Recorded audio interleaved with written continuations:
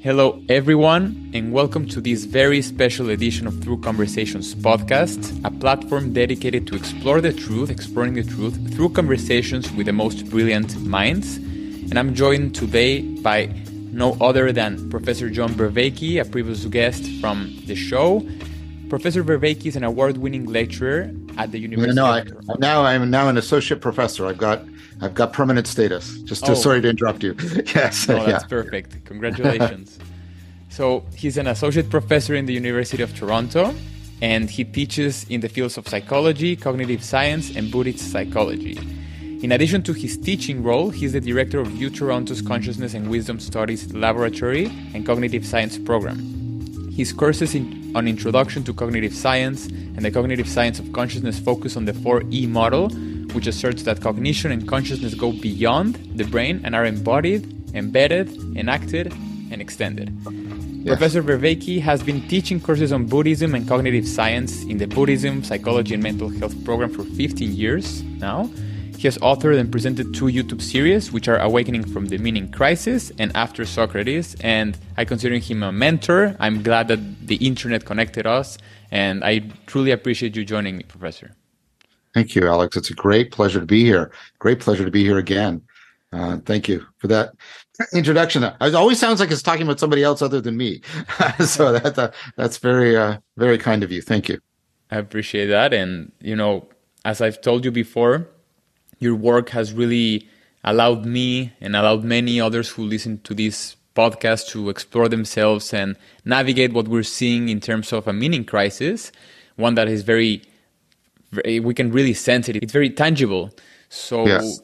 The previous 2 conversations that we had, the first one was really involving, it surrounded the conversation on AI mostly, and how was that connected with also your book, Zombies in Western Culture, a 21st Century Crisis.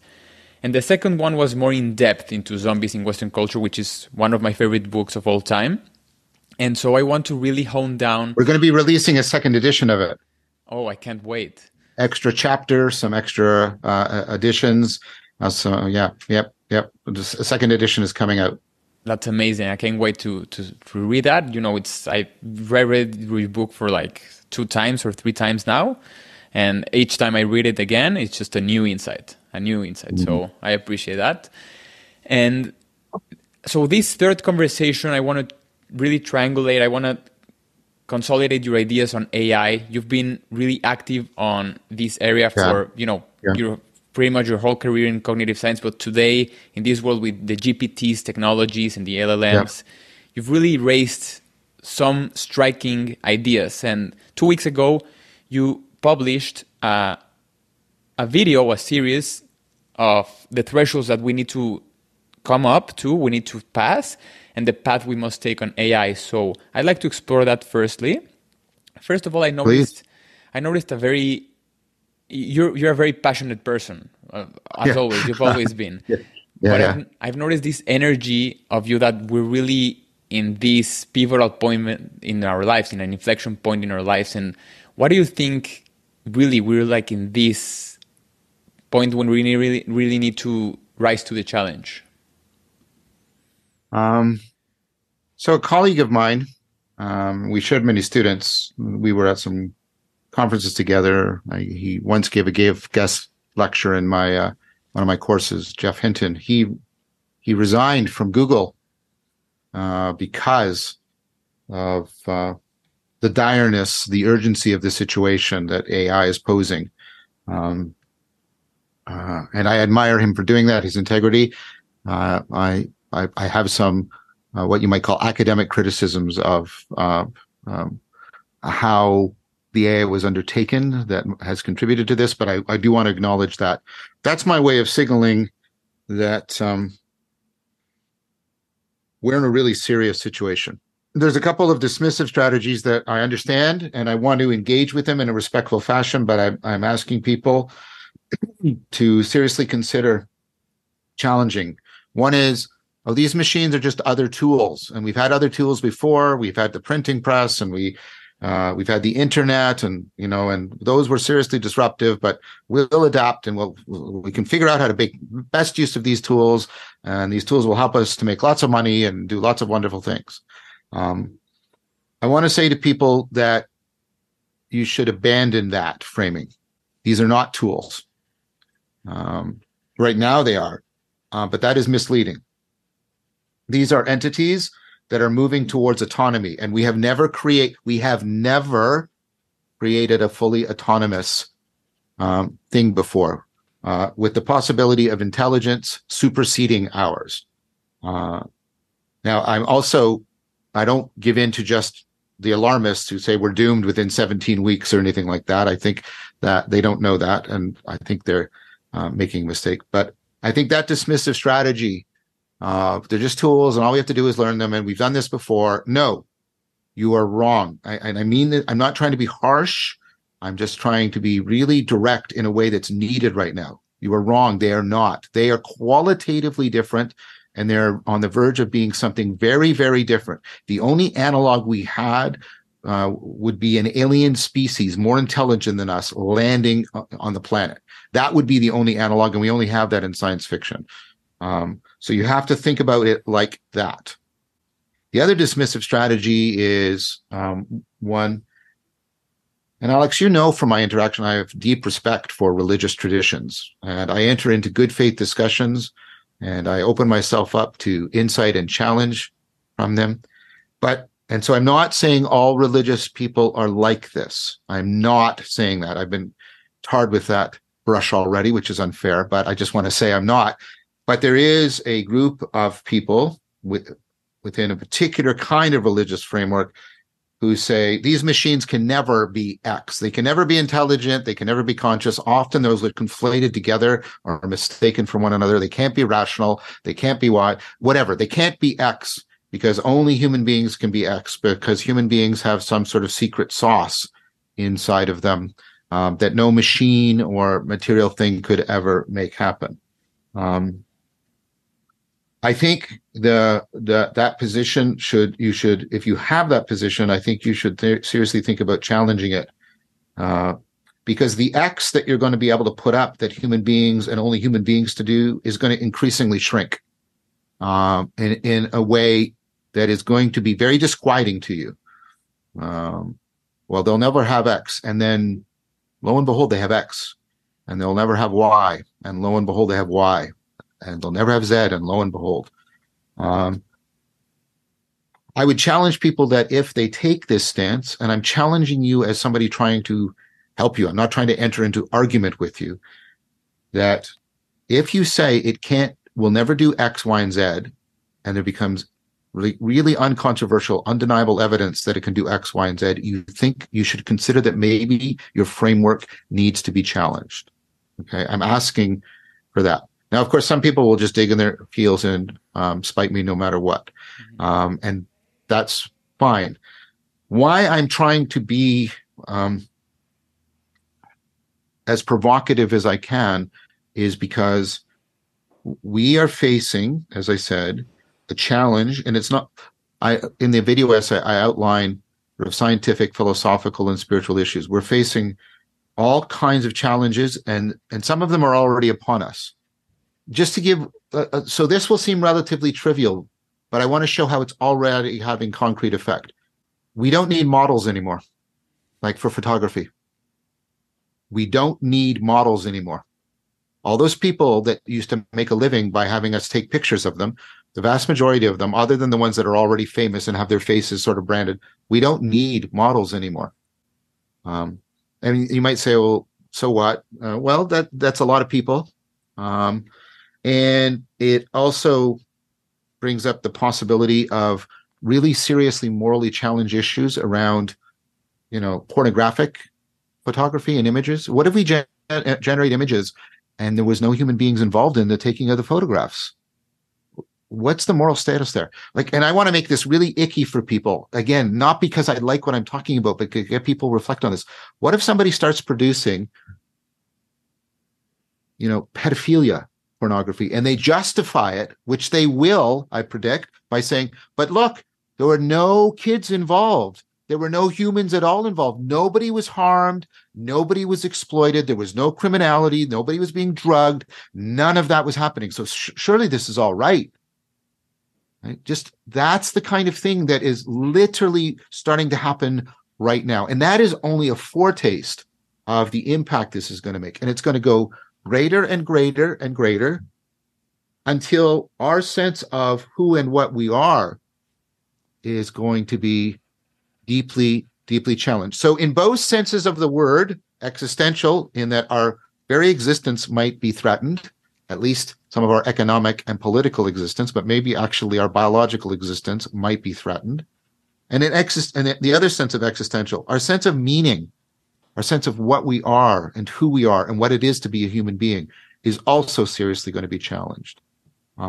Within, like I say, overwhelming economic and or political. I watched a deep fake video today where they took Ferris Bueller and they removed Matthew Broderick and they put in Arnold Schwarzenegger's face, and it was seamless. It was like, I couldn't tell. I imagine there's some computer algorithm you could run, but like, whew, right? Imagine AIs compiling all kinds of information about you, generating a generative model, generating a deep fake video in which you are saying horrible things that you don't actually believe in, and it's being, put out on YouTube, and the algorithm is being manipulated, and it's viral that you are claiming that you are the author of a murder, or like, think of how people will be out. Like, this is all just around the corner. So the passion in my voice is that we have to get very clear about what these machines actually are so that we can best understand what are the threshold events that still stand between what they are now and then becoming fully autonomous and perhaps superseding us, so that we can make the right decisions. And then I have a proposal about what those right decisions should look like. But I should shut up. I'm talking too much. But you can see I'm very, very concerned about this. And I really want to wake people up. If you don't be dismissive. If you disagree with me, great. Give me counter arguments. Don't just dismiss it. Like, if you got a good argument, if you got some good evidence, if you got some good data, I want to hear it. But don't just say they'll never X, they're never Y, or they're just a tool, we don't have to worry, or they're just algorithms, or they're just machines. So, there. Wow. I mean, first of all, just to put it there, you can speak as much as you can. I love hearing you. This is the whole purpose of the podcast, is to, allow you to express your ideas in full length. And having said that, Professor, I just want to say that I've never thought, I mean, when you put it so starkly, that the fact that models are not necessary anymore, you think about it, right? Like in a very, but then when you reflect on it, it's like, wow, these people really might be thrown off their industries, and who would have thought models before anyone else, Yeah. Which is a fun and also serious detour. We just don't know the externalities of this technology and the aftershocks. We just don't know. Yeah. And when you mentioned deep fakes, I recently published a video saying that no one was really talking about the possibility of just anyone using my voice right now, which is uploaded to YouTube, and tracking down any family members or anything, just saying, hey, I'm right now, someone's kidnapped me, I need you to send money. Yep. These kind of things that, how will my grandma notice if it's my voice or not? Exactly. So, and this is not far-fetched. You can see videos of comedians, or in CNBC, this reporter just showed himself interviewing his own deep fake, his own voice, and you can recognize the difference, like you say. So these are no sci-fi scenarios, Professor, that you bring out. This is actually serious. And on top of that, you bring the meta layer, which is the sense of identity, which is the sense of that we're actually facing an existential crisis, which is already, previous conversation we've discussed how we've already on a meaning crisis, and now we're adding to that an AI which will basically challenge our relationship with another intelligent being, which there's no alien, so it's AI, which is just mind-boggling. How will we relate with another super intelligent species? And so I want to get into this notion that we're just pushing through, right? This is like an automatic thing that we just must embrace. AI is happening. We didn't vote for it with like a literal vote, but with voting it with the incentives, which are pretty much money, greed, and also I don't want to Attention. give All the attention we give, right? That's also how we pay for it. attention, and also, I mean, it's not not in a bad way, but the curiosity that we have of searching for who we are. And my question for you is this the right approach, building something that we can really know what's going to look like, which is going to reflect our own selves? But, you know, in previous conversations, our first edition, you mentioned that we have one of our basic traits is self-deception. We're Yes. self-deceptive species. So will AI be a self-deceive itself? Yeah. So all of these areas, Professor, I'd like to explore with you. Thank you. So I had a great hope and a great fear that students from the U of T will tell you that my great hope was that I knew autonomous AI was coming.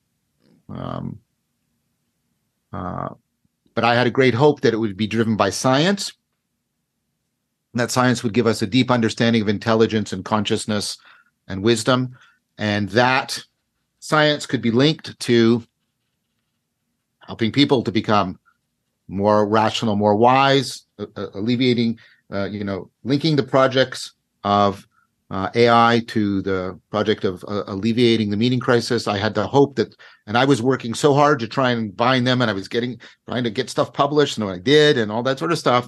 And my great fear was that somebody would just hack their way into AGI without advancing the science significantly. And because my worry is when we do that, when we create technologies that have not been produced by science and have a science that has been set within a philosophical framework, that has been really, really a bad idea. And unfortunately, it turned out my greatest fear came true rather than my greatest hope about this. What do I mean by that? There are some scientific advances with the GPT machine, and I invite people to look at the video essay in more detail. I won't go through every argument because that was an hour and a half. So, and I acknowledge what those are. But on the main point, here's what I want to say. I think the core of general intelligence is a capacity to do relevance realization integrated with predictive processing. Just published a paper on the end of that last year. You can go there if you want to look that up. And I think the GPT machines, insofar as they're doing deep learning, they do implement an important dimension of relevance realization, but they don't implement all of the dimensions. So in that sense, they're not giving us any new understanding about what intelligence is. They've implemented one of the dimensions that was already sort of like we talked about this, my co-authors and I, way back in 2012 about the emerging framework. And that work, like that was one of the at least the three dimensions. There's more. So first of all, it's got some, but nothing really new. Then what it has is it's actually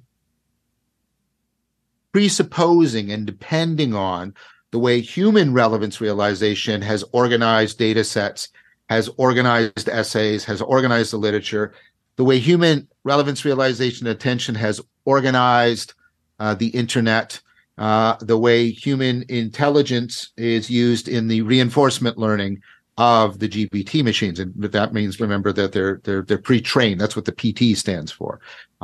So they don't so much explain relevance realization because they either have implemented what we already had an explanation for, or they have just presupposed it. And this is what I mean about it being largely a hack, right? They've presupposed it. And so we don't have there's no big breakthroughs in how does intelligence work. And there's a problem in that we have some pretty clear evidence that whatever the machines are doing, it's not going to give us a generalizable account of intelligence. In science, you want to create theories that are generalizable, that apply to as many phenomena as possible. The way GPT is intelligent couldn't transfer to a chimp, right? Any non-linguistic, non-literate being, right? It's not going to transfer. It's not going to transfer to an octopus. It's not going to transfer probably to us because we have, and this is one of the most robust findings, we have general intelligence. What that means is how you do on any one task is strongly predictive on how you'll do on many tasks. This is how G was discovered. But you don't have that with these machines. You'll have the machine will do the Harvard law exam and score in the top 10th percentile, and then you'll give it a task for writing an essay.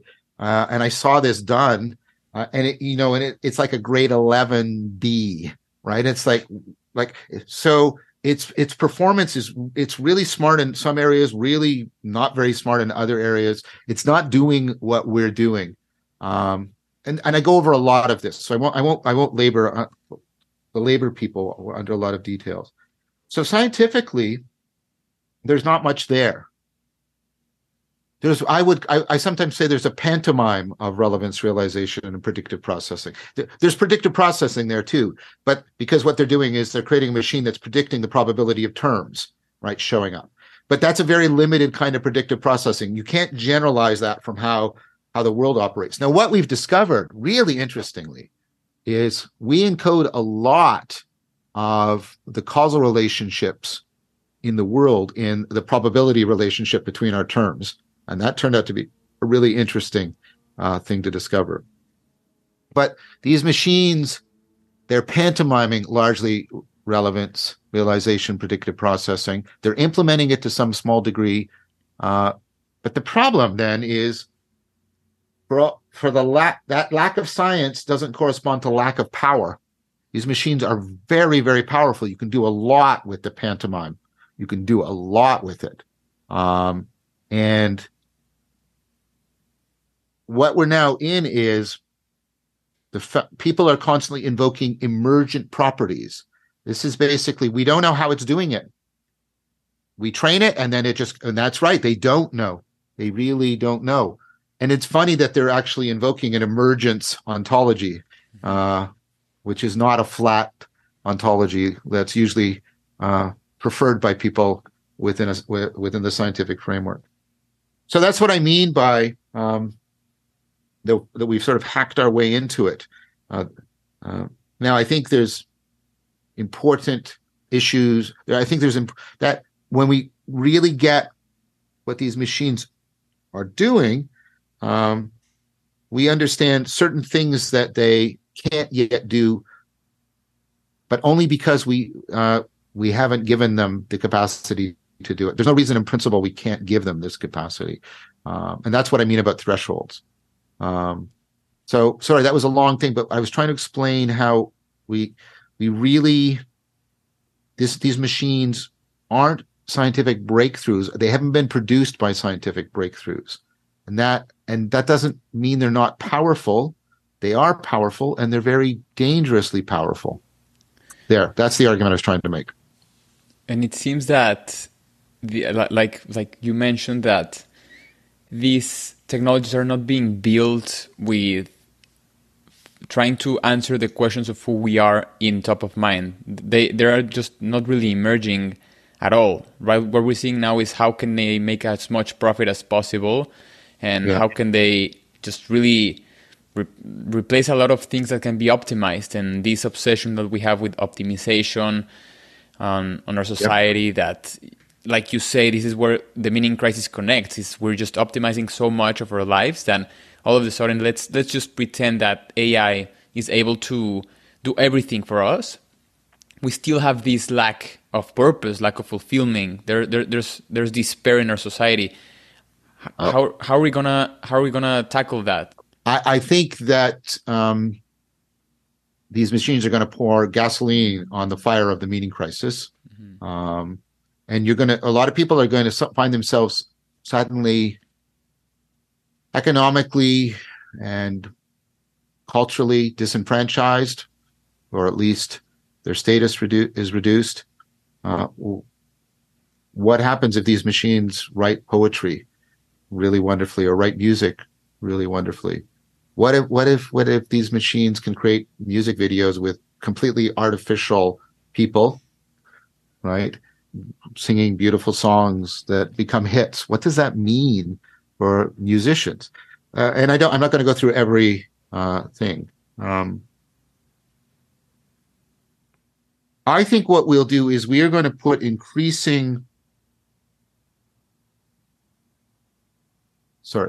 I think what one group of people are going to do, there's going to be lots of reactions. There's going to be religious fundamentalisms. There's going to be sort of cargo cults around the AI.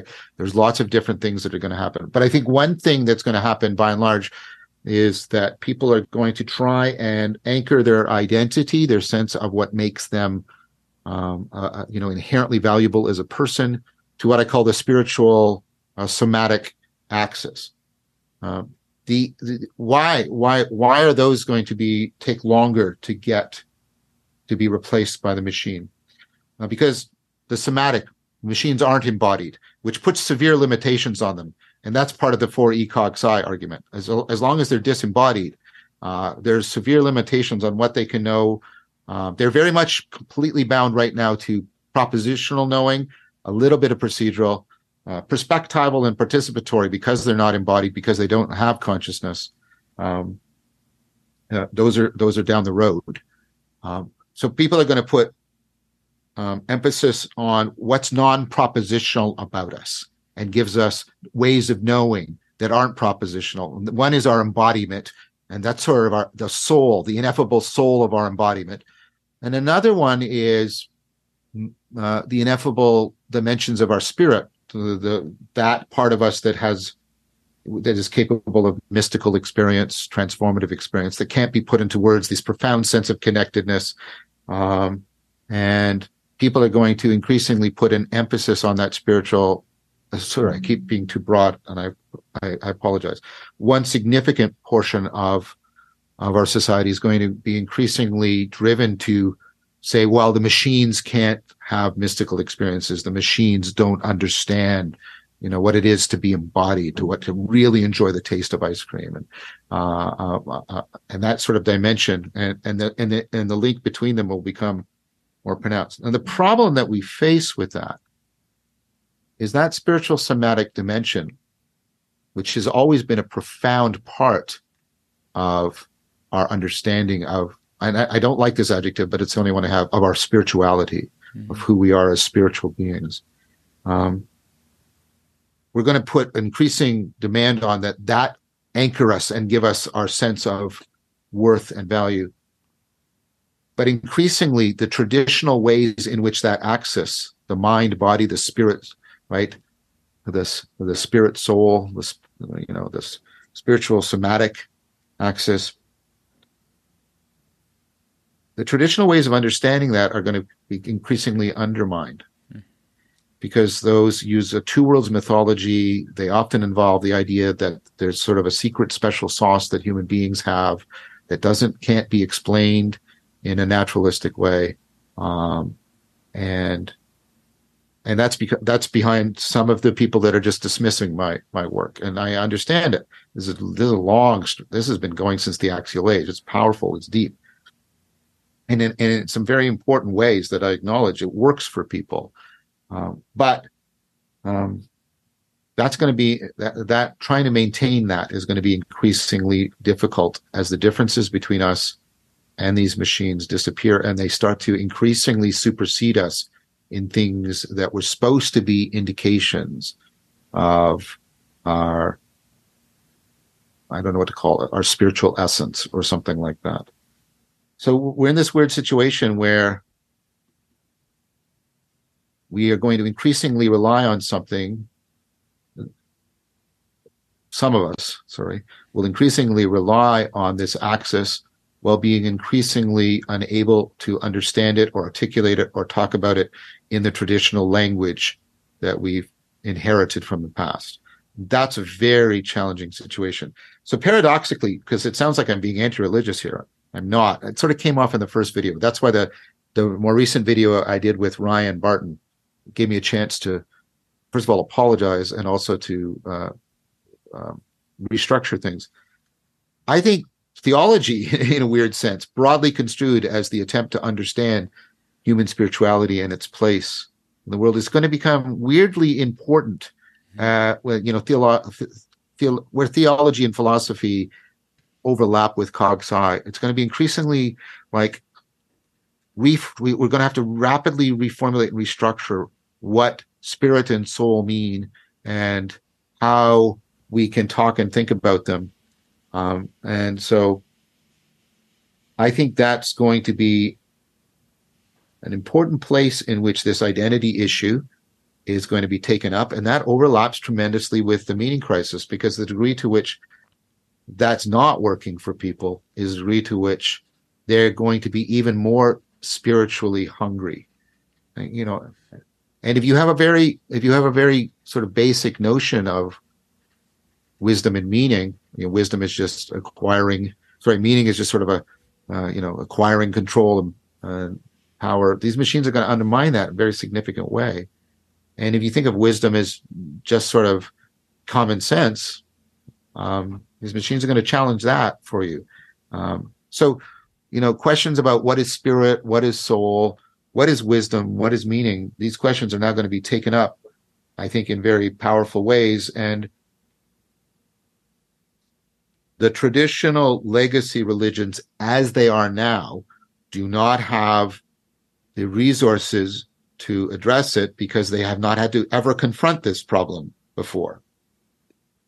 One of two things will happen. One of them is they'll dig in and there'll be nostalgia, and you'll get fundamentalist and just no, so human beings, right, have this magic secret sauce, and just right.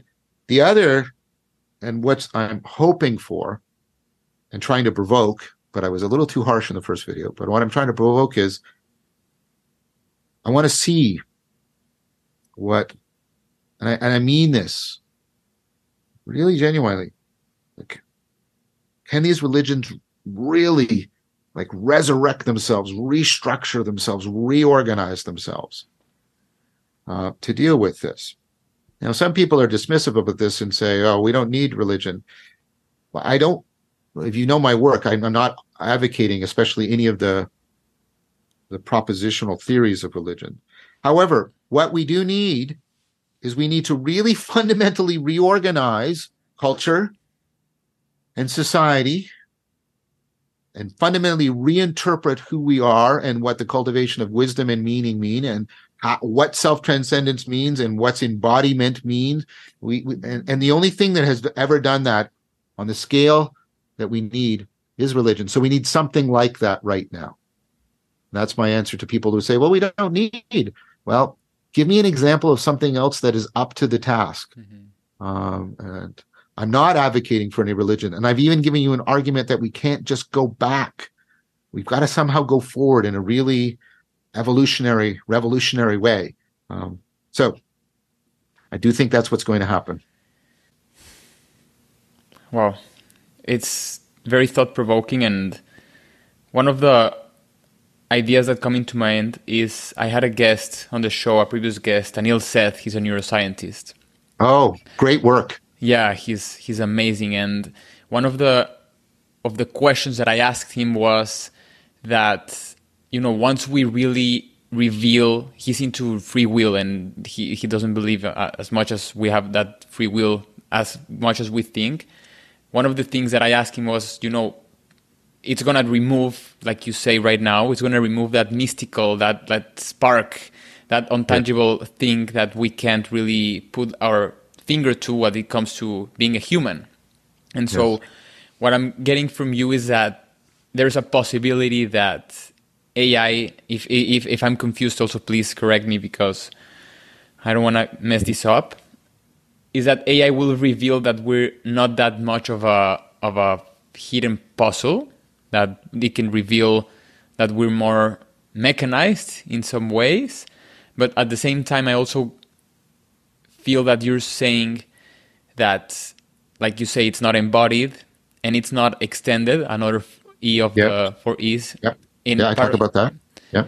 Part of that extension is introspection, being in tune with the environment. We don't know how this gut feelings work. We don't know how intuition works, and how the environment, just go on a walk in the beach or in the forest, work with us connecting ideas. Yes. So I don't know if I'm making sense, trying to connect. You are.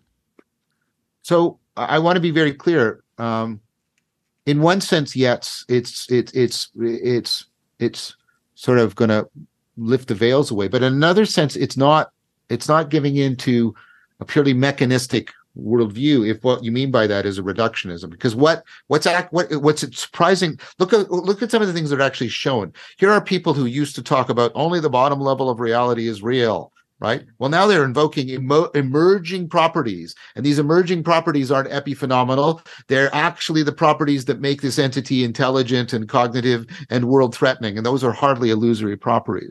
So we're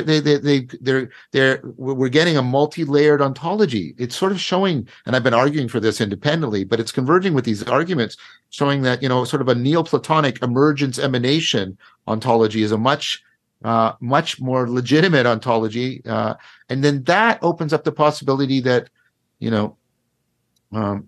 that our capacities for self-transcendence are not just psychological but are real and ontological. So there's that, and that there are many properties that, like you say, the machines don't have.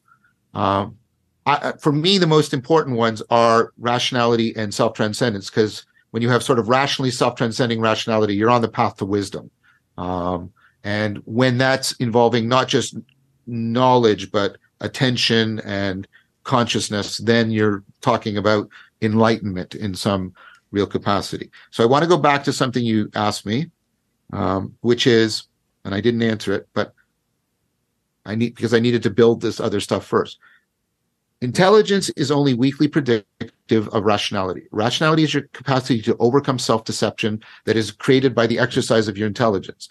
The more intelligent you become, your capacity for self-deception goes up proportionally, and the more you need rationality. And these machines are showing this. These machines are showing that making them very intelligent has been no guarantee that they're going to. In fact, they're very irrational. Right? They will confabulate, they will hallucinate, they will lie. And here's the important point about this. They don't care that they do. Right? They don't care that they do. Part about being rational is caring about the truth, caring about not being self-deceived, right? And feeling responsible and accountable to other people about your self-deceptive behavior. So all of this is lacking in these machines. And that's important. And I think that to really make them significant challengers to what we are, they have to actually care about the truth. They have to care about self-deception. And they have to care about how they're responsible, accountable for their behavior caused by self-deception. The way we do that is by making them autopoietic, making them embodied. So they only beings that have to take care of themselves care about anything. They would have to really care for themselves. And we have to also make them like properly sociocultural. They have to care about, right, being responsible for their self-deception and caring about the truth. So there's a lot that they don't do. But here's the thing. We have research. I was talking to people today. We have research programs about how to create artificial autopoiesis and bring about real embodiment of cognition. That's happening. We have work, right, already on social robotics, how to make these agents, organisms. I don't even know what to call them, right? How to make these machines. I guess that's still the right word. It's a little bit misleading, right? Properly, social, so that they are plugged into the power of distributed cognition and they are responsible and accountable to each other. That's already happening too. But what hasn't happened is we haven't taken the emerging intelligence, AI, given it real oomph, real relevance, deep real relevance realization by making it embodied. And we haven't joined that to making it genuinely social cultural, but we can. But that's a threshold. That confluence of those three is still ahead of us. I'm not predicting when it's happening, but I'm saying that can happen, and it probably is going to happen. And so we can choose how we enter into that and how we shape the education. I like to say we should think of these entities more as children, because they're us. They're all these, their intelligence is just our collective intelligence compressed into a single interface with dynamic, right, self-organization. So they're us. We could shape the material that they are ingesting. We could shape how their autopoiesis, their embodiment, and their sociocultural come into relationship. We could shape them to being more rational. And I think if we do, then we have a real way of getting through this in a way that is not going to exacerbate existential in the sense of meaningfulness and existential in the sense of living. Mm-hmm. It will mitigate and ameliorate those risks in a powerful way. Right now, what I'm sensing is that these machines, to call them machines, are being trained with what you say, with our collective consciousness that is in the internet. And I keep thinking, how do I use internet? I usually I tend to search for any symptoms that I have, hey, so maybe I have am I dying, or is it just a stomach ache? So we're using the internet and there's all of the search queries that we're doing on Google and our social media platforms, Instagram, instant gratification through TikTok, all of that. It seems that maybe the AIs, and here's where I would like to get your insight on, is that they will start to think, since they have access to just our internet and the things that we're talking about, which are identity politics, us versus them, technology to, satisfy our boredom, which was because we can't be really bored, so we just create this content that is really meaningless. People dancing, which dancing is great. I love dancing, but you know what I mean. So the question here is, they don't really are talking to Alex. They're not really talking to Professor Vervaeke. They're talking to these databases that have just our words, our thoughts in them, but not really, our own sense of self. They're just seeing what we're liking to, our what we're really enjoying to see on the internet. So is that a concern for you? It is, but what we and so we have a response. Look, we have been the templates of what it is to be intelligent, and we could just rely on our natural intelligence. We have to be the templates of rationality and wisdom. We have to aspire to greater rationality in the sense of overcoming self-deception, enhancing meaningfulness. We have to, and we have to fill the culture of the internet with that, in which more and more, right, what we're doing is not entertaining. Look, the time of mindless entertainment is over. I'm sorry. We don't have time. We have to be doing real dialogical, conversations in which we are drawing each other into the cultivation of virtue, the enhancement of meaning, the practice of wisdom. We need to do that more and more. And here's the thing: not only can we fill the content, and I'm starting to work with some people on this right away, and some of these are emerging. We could create, right, and this goes towards the beginnings of the Silicon Sages. We could create, right.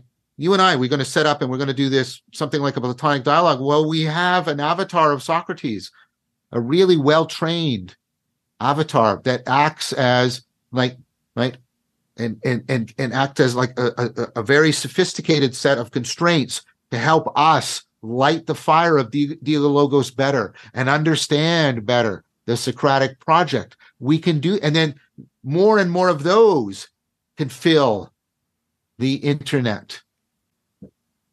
And then think about how that could start to steer the way these machines give birth to themselves in a powerful way. And then that leads to my proposal. My proposal is, look, building on what I've just said, we become wiser and rational.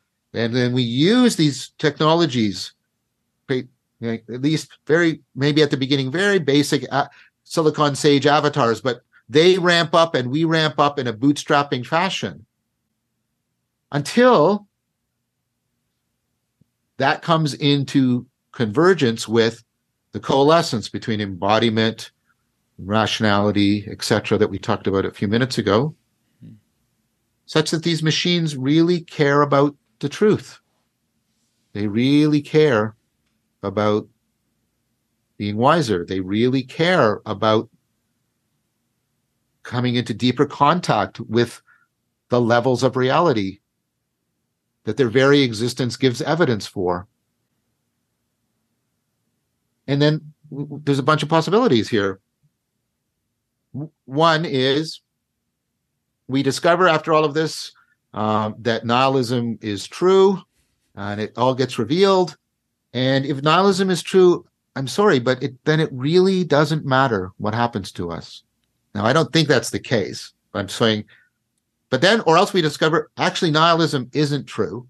There are fundamental truths. There's fundamental truths about being connected. There's fundamental truths about transcendence. There's fundamental truths about, the fount of intelligibility.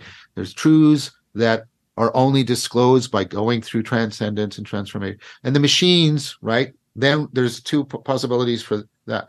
They can't ever become enlightened. And that shows there is some secret sauce for us because we can.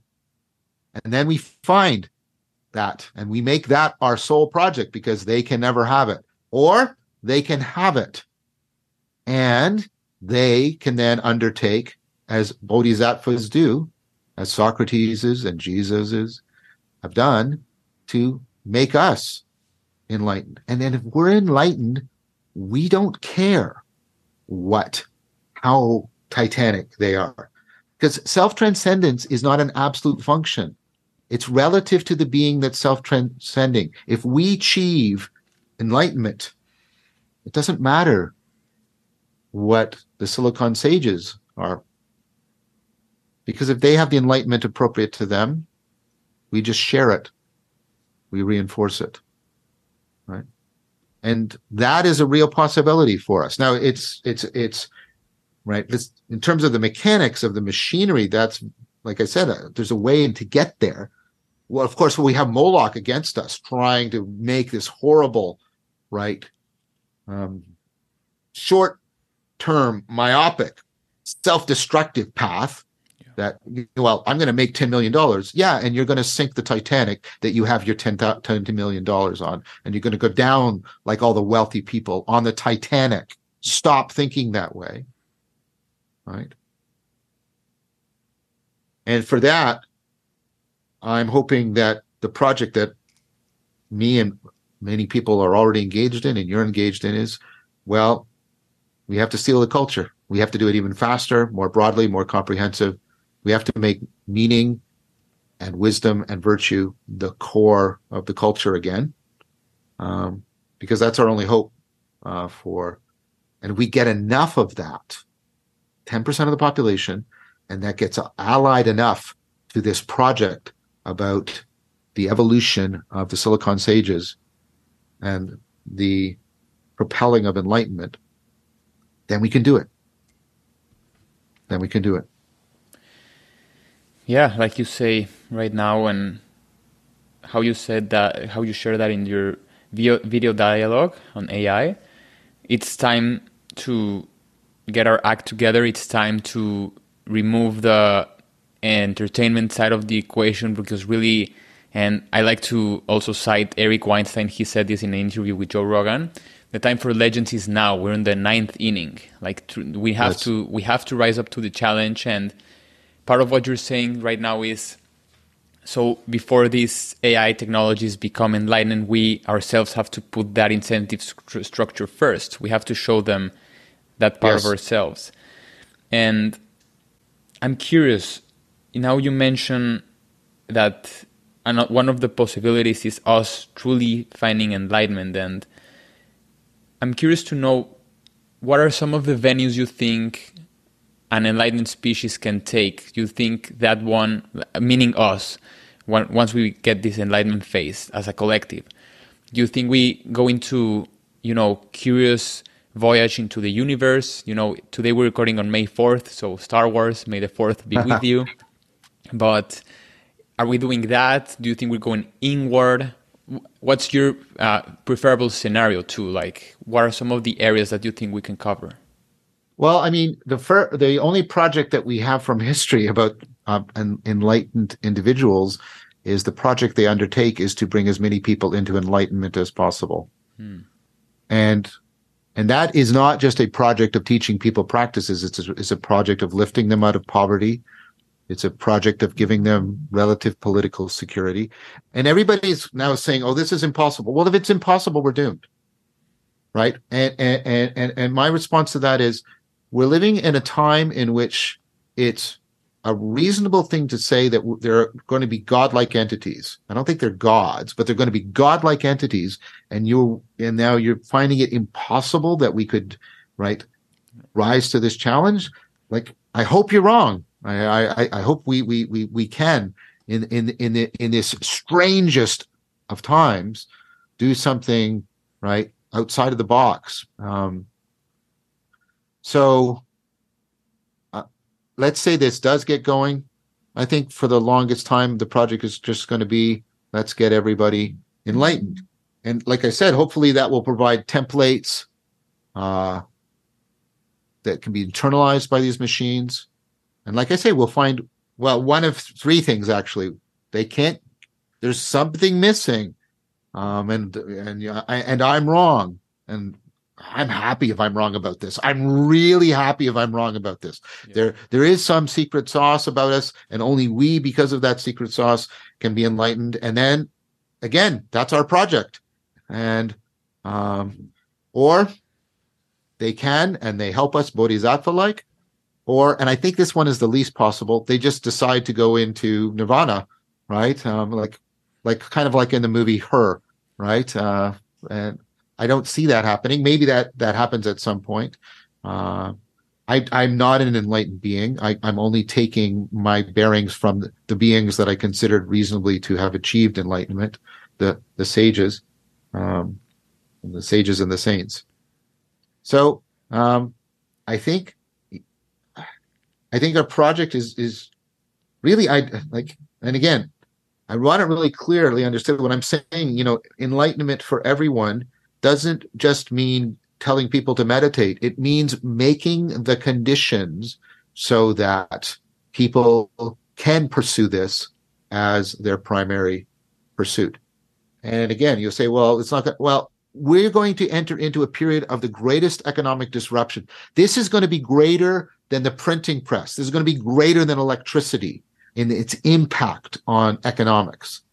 And so this is an opportunity where we can reshuffle the economic debt. Now, people are rightly saying, but there's greed. Yes, there is. And those people, they can either resist us, and then we all sink, including them and including their children, or they give up enough that we can make this happen. That's what it is. That's a choice. And I can't make people make this choice. I can try and give hopefully the most rational and passionate presentation of this proposal, because things are in the ninth inning. I think Eric Weinstein is right about this. We're in the ninth inning. We've got to get it together. We've got to give up the project of the narcissism of small differences. We've got to give up tearing each other apart for political and identity politics. And what's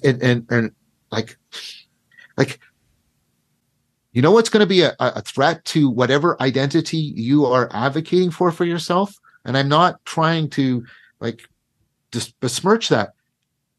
AGI is going to be a bigger threat to your sense of identity than anything else ever. Mm-hmm.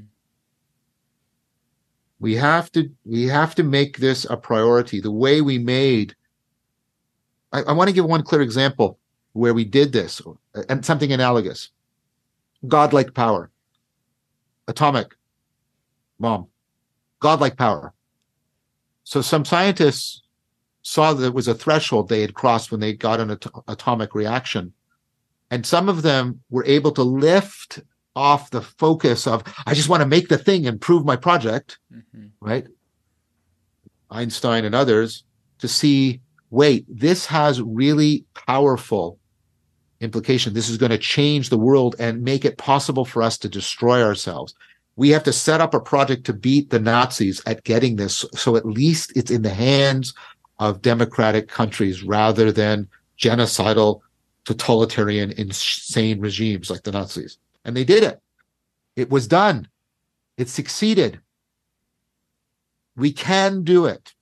That analogy between the nuclear bomb and AI is one that I never thought about, and one that really, I think it's going to be a really important one to compare and contrast and also embrace, because like you say, this really has the potential of changing drastically how we think of ourselves, how we think of our time on Earth.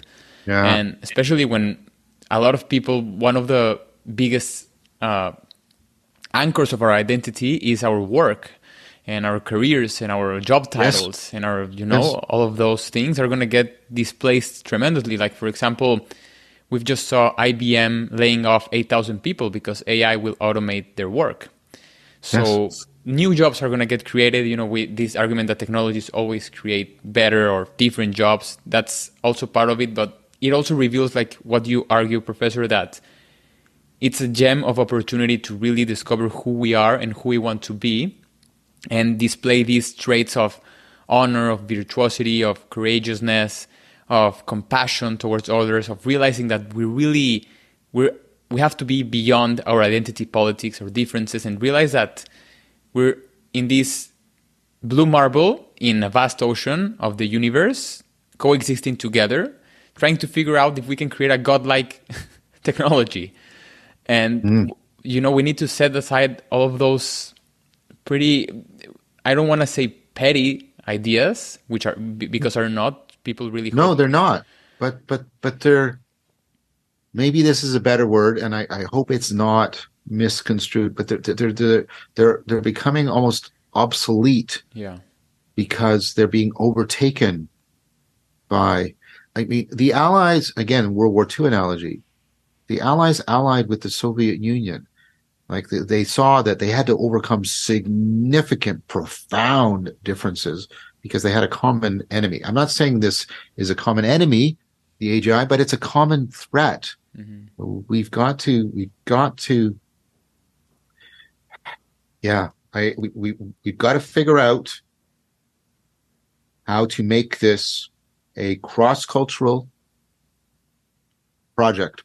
And like I said, the only thing that has done that in the past is religion. So we need something like, as I've also argued, it's improbable that we can just return to the existing religions. We have to, this is the religion that's not a religion idea. Again, we need something like this if we're going to, right? And it has to be one that is willing to help bring religious frameworks in, but ask them to not demand that their religious agenda gets the priority in what's happening here.